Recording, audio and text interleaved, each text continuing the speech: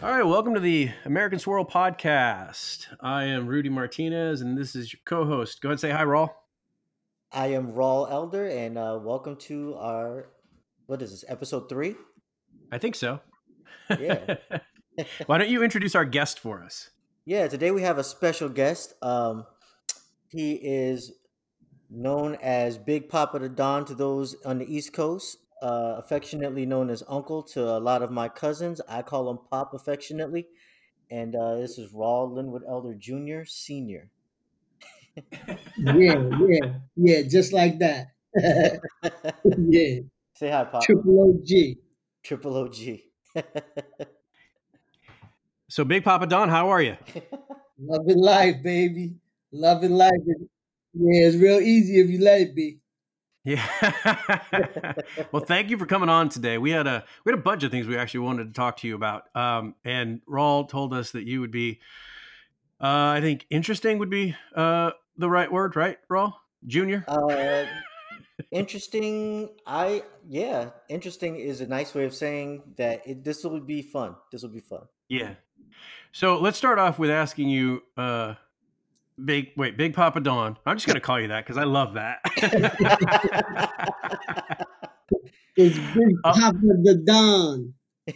uh, The so, Don. so we're recording this on Yeah, MLK Day, and so why don't we start there? Why don't you give us okay. your thoughts? Because I understand that you were raised in the late '60s and early '70s.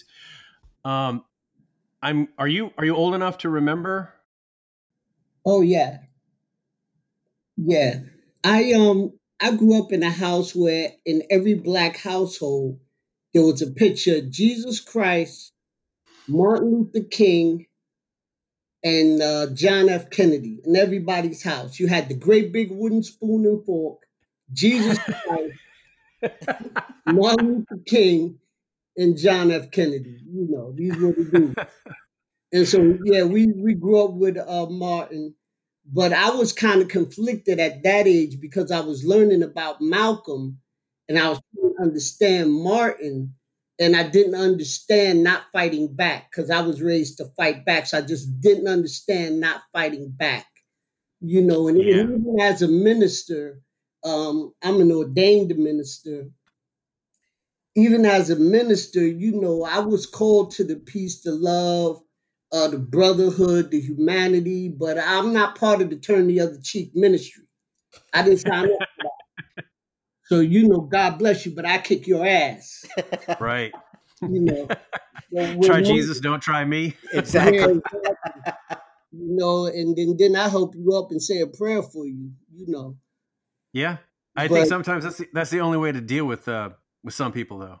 yeah, my Yeah. mother, God bless her, she carried the Bible in her left hand and the pistol in her purse. So I came Nice. from that, you know. Yeah. And so with Martin Luther King, it took me a while to understand him, and then I didn't understand why people didn't like him until I was older, and I Right. realized that he was a threat to the very people who were claiming that they wanted what it was that he was pushing. Yeah, I hear that. Yeah. So when you see people who would probably in his day have uh, shit all over him, now quoting him and praising him, how's that make you feel? It's laughable, you know. Some things ain't funny, but it's so true it makes you laugh, and it's Yeah. laughable, you know, because if he was here today, he would be a problem to a lot of them. Right. He Exactly. might have actually been Barack Obama, Right. you know. Yeah. It's laughable, and then to think that the bullet that hit him didn't kill him, that the doctor and I think one of the sheriff's officers Right. strangled him or suffocated him on the operating table. Is that right? Yeah. Yeah, the That's the bullet first that time he I was heard that. alive when he got to the hospital. Martin Wow. Luther King was alive when he got to the hospital, I and knew that. there was a nurse and I guess a nursing assistant who were in the operating room thinking that they were getting ready to operate on this guy. And the Right. sheriff and a government official and the chief surgeon were in the room, and I guess they didn't realize that the nurse and the assistant were there, and they decided that they were going to strangle him because they didn't want him to survive. And the nurse and the nursing assistant, after the fact, told the story. And that's why the King family was awarded all of this money by the government, because Wow. of the nurse and the assistant who actually told the truth about what happened in the operating room. Yeah, he didn't die from his gunshot wound. They strangled him to death. Hmm. Wow. I don't know what to say to that.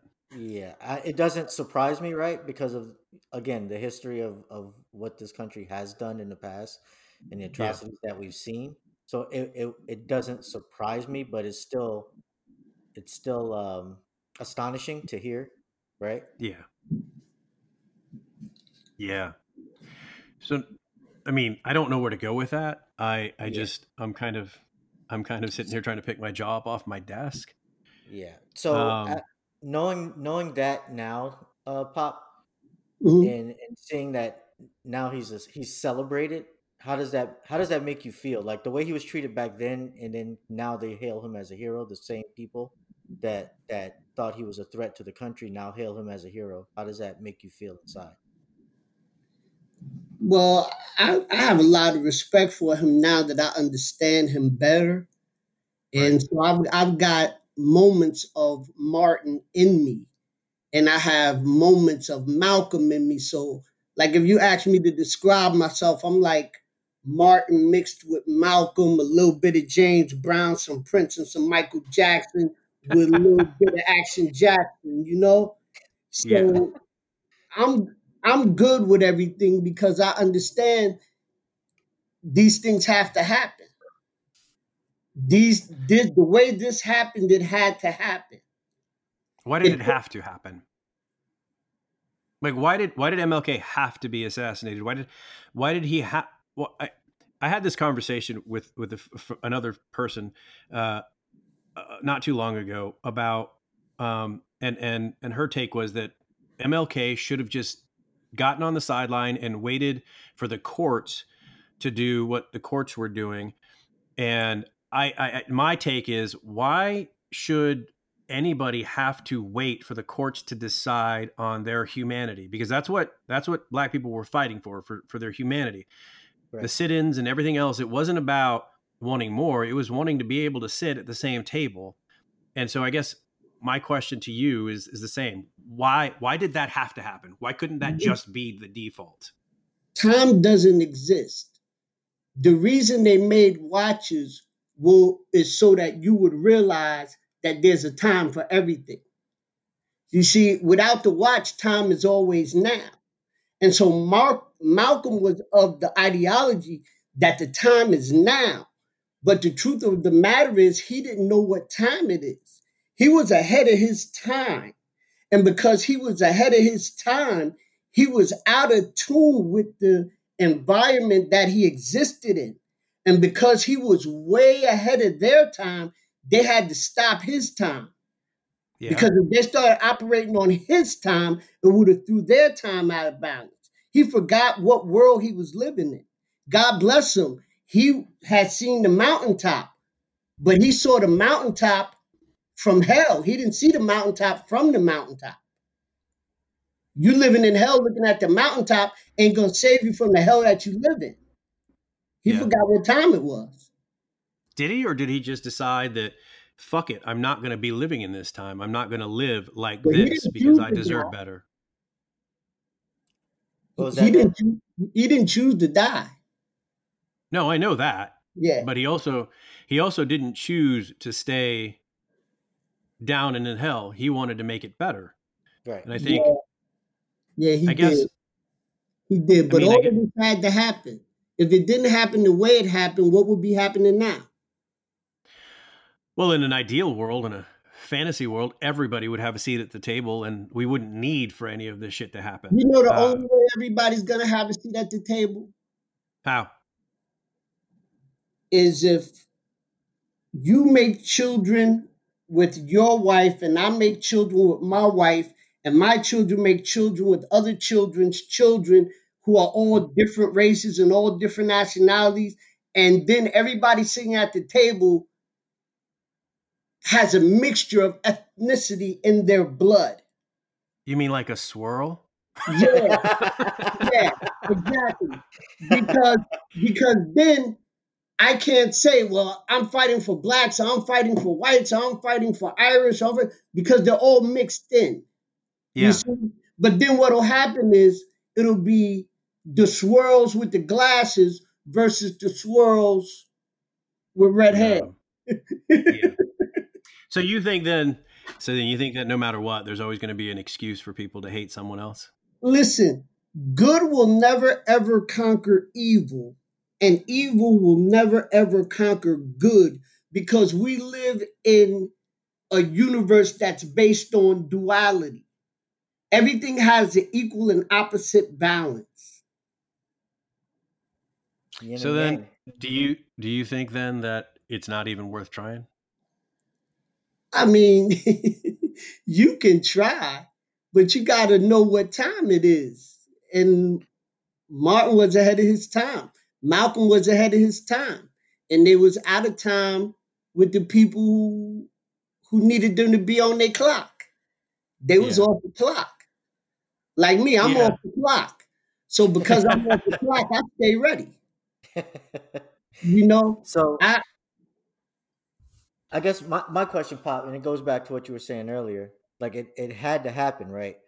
Do you think if it didn't happen, we would have gotten, like, do you think the civil rights, I guess what I'm trying to say is if Martin was not assassinated, do you think that the Civil Rights Act would have been signed? They did Martin a favor when they killed him. Or did because Martin was not a perfect person. Right. Right. So if they couldn't have killed him, what do you think they were going to do to him? Assassinate his character. Exactly. If they can't kill you physically, then they kill you in a different way. They cut your money, or they turn you. They use the media to make you look like what it is they need. And Michael and Martin wasn't a perfect person, so he had affairs. He might drink a little bit of liquor every now and then. You know, he might curse when he stubbed his toe. You know, and that would have been all over the newspaper after a while. Yeah, I think a good frame of reference to see what would have happened to him or how he would have been treated is if you look at the way that they treated Muhammad Ali when he decided not to go to Vietnam. Exactly.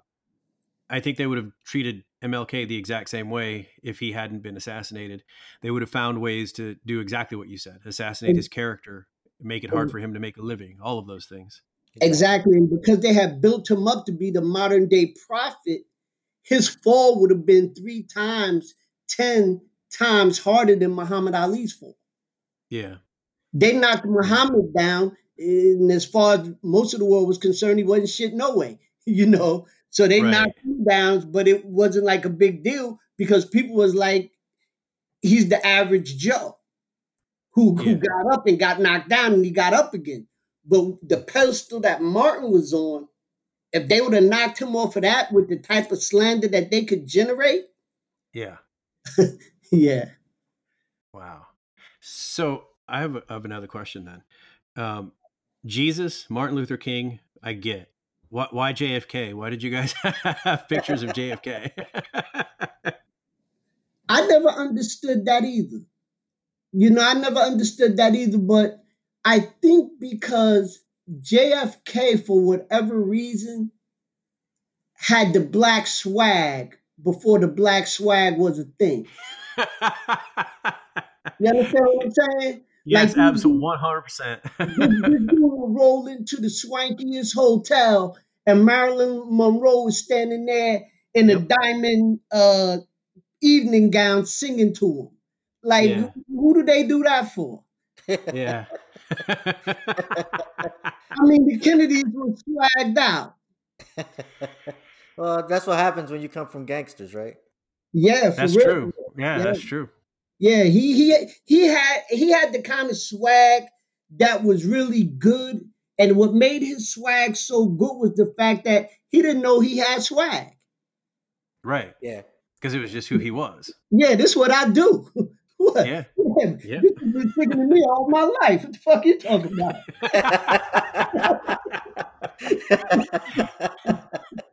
I love it. Yeah. So now that we've gone through these last 4 years, we got the inauguration coming up. What do you think about Joe? I don't think nothing about Joe. Joe just like another politician. You got to understand something.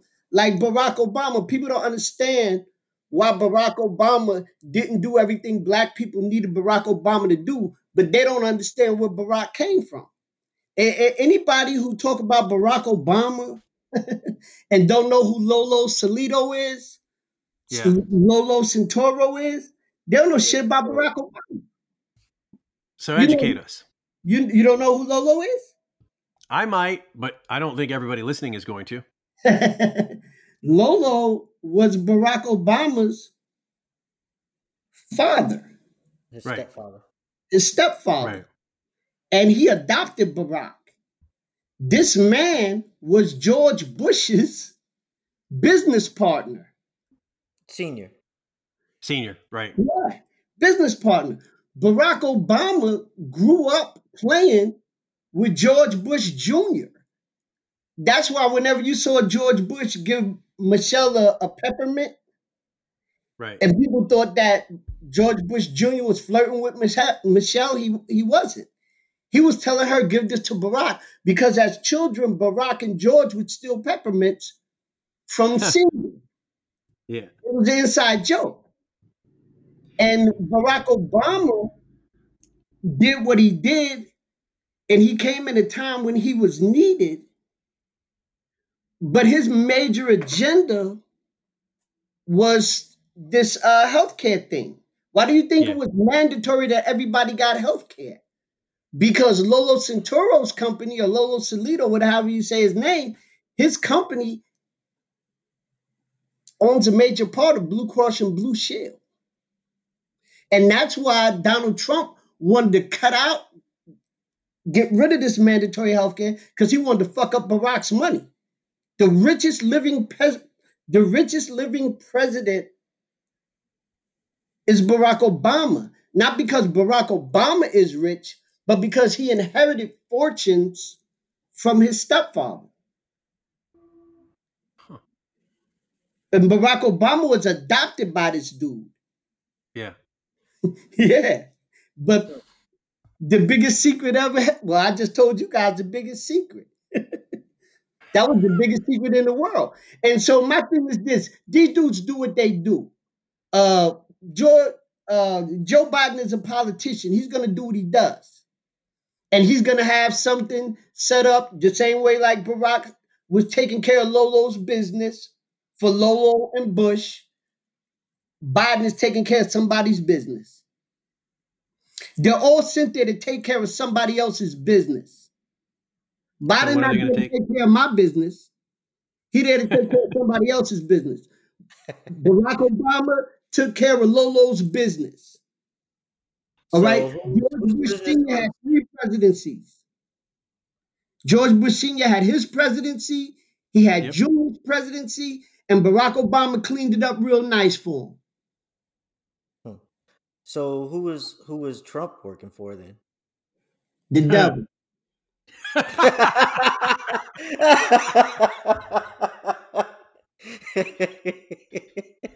No lies detected on that one. No lies detected.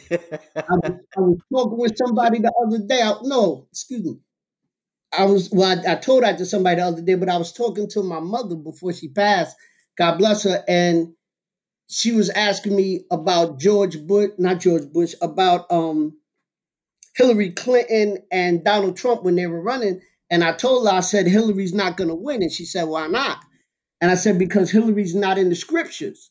And she said, well, Donald Trump ain't in the scriptures neither. And I showed her the Bible, and I started pointing out the devil. And everywhere the devil was, I said, there goes Trump right there. And she started laughing. He's all in the Bible. He's the devil. And Nice. And this is his agenda, what you see right now. Yeah. Because of everything that he did for the last 4 years, we're on the verge of a civil war.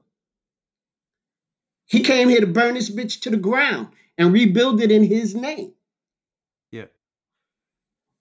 Yeah. I think that gives him a little bit too much credit. I don't think he's that smart. Nope. I But he's think being that used by the smart people. he what? He's not that smart, but he's being used by the smart people. Yeah, exactly. You just hit the nail right on the head. Yeah. Because I think he's kind of a useful idiot for people who would do all of those things that you just said. Exactly. It's like a But hammer he and a is. nail. The nail, if the nail had any sense, the nail would be mad at the hammer. And if the Right. hammer had any sense, he wouldn't be used to beat the nail upside the head. But that Yeah. nail and the hammer are both in the hands of the man with the power. Yeah. So Donald Trump is just the hammer. So you think that? So you don't think there's anything good coming of having a different president now?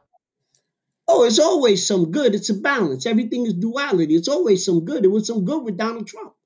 No, You there know, wasn't. Well, I don't know about that. no, there was some good because you got to realize a lot of eyes were opened. A lot of eyes who didn't think that there was still racism. A lot of eyes were open who didn't think that there was still the Confederacy in a large amount. You know, they thought it was just down at Hickory Hollow or down at Elmo's gas station. Well, they're just right here. It ain't big. Yeah, the whole I don't see Yeah. color crowd got coloring books and some Crayolas. Yeah, they did. Yeah, they did. Yeah, actually, yeah, you're right. You're right, sir. You're absolutely right about that. And it just, I think the thing that sucks is that I was one of those people who wanted to believe that we were better than this. We all did. We all did. Yeah. And so he just opened everybody's eyes. Even the people who are blind to the fact now can see Blue Lives Matter until they don't. And it was the Blue Lives Matter people who killed the blue life. Yeah. Yep. And then they beat a few other ones too. Yeah, exactly. You're 100% right on that. Yeah. I wonder though, if having gone through that, my fear is that now that there are people, because I mean, let's be honest, this last election, we had more people voting than we've ever had before. People are passionate, people are angry, people are whatever. But I wonder if people are just going to get lazy and forget about it like it never happened. And we're going to end up having to deal with this kind of shit again in the next generation, if not sooner. Time will tell. Well, what happens, like if you look at the trend, what's going to happen is people are going to be motivated for a time and things will get better. Right. And then we'll get relaxed and we'll get complacent. And then it'll be a cycle where it happens again. There'll be another idiot in the office that'll ruin things. I mean, it happened with Woodrow Wilson. It's almost, this last presidency is almost exactly how Woodrow Wilson's presidency went down with the Spanish flu. They refused to mask. Hundreds of thousands of people died. And, you know, then when the votes came, they voted that guy out and we got somebody new and it got better. Right. And here we are 100 years later, same thing. So you're saying that history repeats itself? Is that what you're saying? That's exactly what I'm saying. It's like a cycle, right? I think we might actually also be going toward a third party system too. Yeah, I was thinking that too. I would hope so. Are you thinking that it's going to be the Republican Party that breaks up, sir? Yeah, I am. Okay, that's kind of what I was thinking. There's certain Republicans who played the game because the game needed to be played, but now the game is over and they want to get out of that game and start their own game. Yeah. Because they don't want to associate with Trump anymore. Yeah. So I think it's going to be a three-party system. My question is will it be a three-party or will it be a four-party system? Because you almost have three different factions right now in the Republican Party. Yeah, because what's her name? Alexandria Cortez. AOC. Yeah. Mm-hmm. But she's not a Republican. She's a Democrat. She's a Democrat, Pop. Yeah, but I think she's a Democrat heavily influenced by the same type of thought process that Bernie Sanders has. Yeah. And so I think that people who think like her and Bernie would split the Democrats. I think I think that AOC is a generation that is on the cusp of taking over the Democratic Party rather than splitting with the Democratic Party. I mean, let's be honest, Nancy Pelosi, Bernie Sanders, all of those guys, they're they're damn near 80 or older. Yeah. And so their time, you can see the finish line for them. We have a bunch of young upstarts like AOC, Ayanna Presley, and Yeah. right. Yeah. And Yeah. let's be brutally honest. I could see that older Democrats wouldn't understand them. Well, then it's time for them to get the fuck off the stage. Yeah, see, that's the biggest problem. Because them old farts want to stay on the stage and stink it up. That's what they do. And I think there's an argument for both parties that that's true. Yeah, they don't want to get off stage. So now that we have, okay, so these are some of the things that I want to talk to you about. But the one other thing that Raul and I were talking about was when we started this podcast. One of the things that I believe wholeheartedly, growing up in the 80s in California and watching politicians divide the Latino community and the Black community at a time when they were just starting to unify. The one thing that I believe wholeheartedly is if we could get a contingency of Brown America and Black America on the same page and find all of the things where we have common ground and create our own voting block, we could affect change in this country in a way that we haven't seen probably ever, or at least not since the Civil Rights Movement. Mm-hmm. And I know that's a big, huge, ambitious goal with this podcast, but that's kind of what I had in mind. And I wanted to get your take on growing up in the 60s and 70s. I don't know that you had a large Latin community where you grew up, but I grew up in a community that we had everything. I mean, LA was everything, Black, brown, Asian, Well, I grew up we didn't recognize specific ethnicities. Okay. In my neighborhood, every Spanish person was Puerto Rican. Right. Every Spanish person in LA is Mexican. Yeah. Exactly. Yeah. And so when I found out that, there was Puerto Ricans, Mexicans, Spaniards, Latinos. You guys had Dominicans, I'm sure, up there in Jersey. Yeah. I was like, what the fuck? I mean, really? You separate yourself like that? They're all from different countries. They're all from different parts of the world. Yeah, but being a child in New Jersey, they was all Puerto Rican to me. Yeah. So I didn't understand how could you even tell? Because I couldn't tell. And it was like, oh, I promise you we could tell. Yeah. Yes, but growing up, I didn't see the difference. And my Spanish friends were loving people. Yeah. I mean, these were loving people who would give you the shirt off their back. They were loving, giving people, and if they accepted you, you were accepted as a part of the family. Right. And that's how it was with them. And I love that about them. And I learned something from them. Well, I learned something from, it was these two dudes, Cuckoo and Diablo. And Cuckoo, I found out later, was the boogeyman. And Diablo was the devil. So here's Cuckoo and Diablo. It's my friend's uncles, Cuckoo and Diablo. And they started teaching me some things. They also gave me a bunch of cocaine to sell. Oh, God bless them. And they told me, they said, you're probably good with your hands. And I said, yeah. And they said, yeah, most Black people can fight. They really good with their hands. And being Mexicans, being Spaniards, being Puerto Ricans, being Latins, will cut you. Not to kill you, but we learned early on that people are afraid of their own blood, and we were taught not to be afraid of our own blood. Mm-hmm. So in order to be with us, we got to cut you. So they cut me. But I understood the logic, because the first time I cut a nigga, he looked at his own blood and he didn't want to fuck with me no more. And I was like, oh, okay, this shit works. And all this time fighting, all I had to do was cut a motherfucker. Right. I mean, it takes the fun out of fighting, but it works. Yeah. But if you got shit to do, you ain't got time to deal with fighting. You just get it over with and you get on with your day. With, yeah. Yeah, ain't nothing quicker than a cut. That's right. That's right. Nothing like black and brown unity by teaching somebody how to cut someone. Goddamn right. Yeah. We was unified. We should change the name of the podcast to Cut a Motherfucker. Cut a Motherfucker.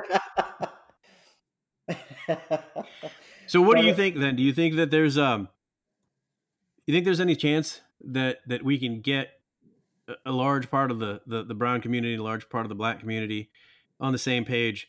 And I'm talking from a practical political standpoint where we can actually effectively, get people in there that are, to borrow your words, they're going to work for us instead of somebody else. Listen, Black Lives Matter. All Black Lives Matter. Brown lives matter. All brown lives matter. Then you meet that one black or that one brown motherfucker. You know the one. Yep. You know that motherfucker. I know exactly who you're talking about. Fucking with these kids, the one that's out here snatching pocketbooks and beating grandma upside the head, and he's selling drugs and he's robbing the neighborhood. Does his fucking black life matter? Does his brown life? Fuck him. And that's why it's not going to work, because of that one motherfucker. And you're going to meet him. And he's going to fuck the whole thing up. Because it's somebody who ain't going to be able to let that shit go. That he hit grandma upside the head and took her purse. Fuck him. His black life don't matter. Damn. Okay. What? I can't argue with that. Black lives matter till you fuck with my kids. Yeah. Black lives matter till you come into this neighborhood with that bullshit. If your black life don't matter to you, fucking don't matter to me, and I love you, and I will kill you with love in my heart.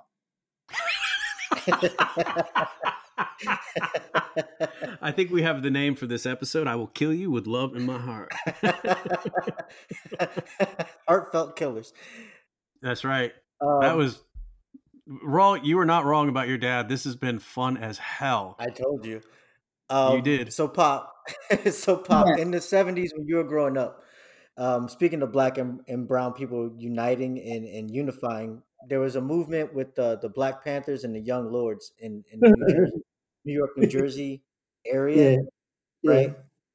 You were around for that. Do you remember, or is there anything you want to tell us about how that went, like just watching that happen? And because I know, like on the East Coast, like in LA, it's more separate. Like black people, brown people in some areas don't really mess with each other. Where I grew up in New Jersey, is like it didn't really matter what your race was, really. It mattered what neighborhood you came from. So like in my neighborhood, we had black, Puerto Rican. There's a lot of Colombians in Plainfield, but it didn't matter what your ethnicity was. It was whatever neighborhood you came from. But, where we grew up at was mostly black and one or two Hispanics. Like I said, I don't know their specific ethnicity, but a few Spanish people. And we stuck together. And the black Muslims were there. And so we were more favorable. We had more in common with the black Muslims because they lived in our neighborhoods. The people who were part of the Black Panthers was an underground type of thing. Yeah. So you didn't know who was a Black Panther until you saw them doing some Black Panther shit. Because they didn't walk around and say, hey, we in the Black Panthers. You know, they was on some gun shit, though. But my whole family, my father was a gunslinger. You understand? My mother was a gunslinger. And they had riots in our neighborhood. And I can remember my father and my mother on the porch with Mossberg pumps and pistols holding down the neighborhood. And the only thing that mattered was the neighborhood. And my father and my mother was out there with pistols and pumps.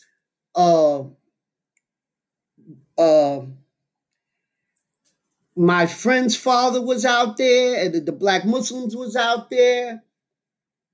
Our Puerto Rican neighbors, we protected our neighborhood from all comers. Yeah. You understand? Yeah. And there was a thing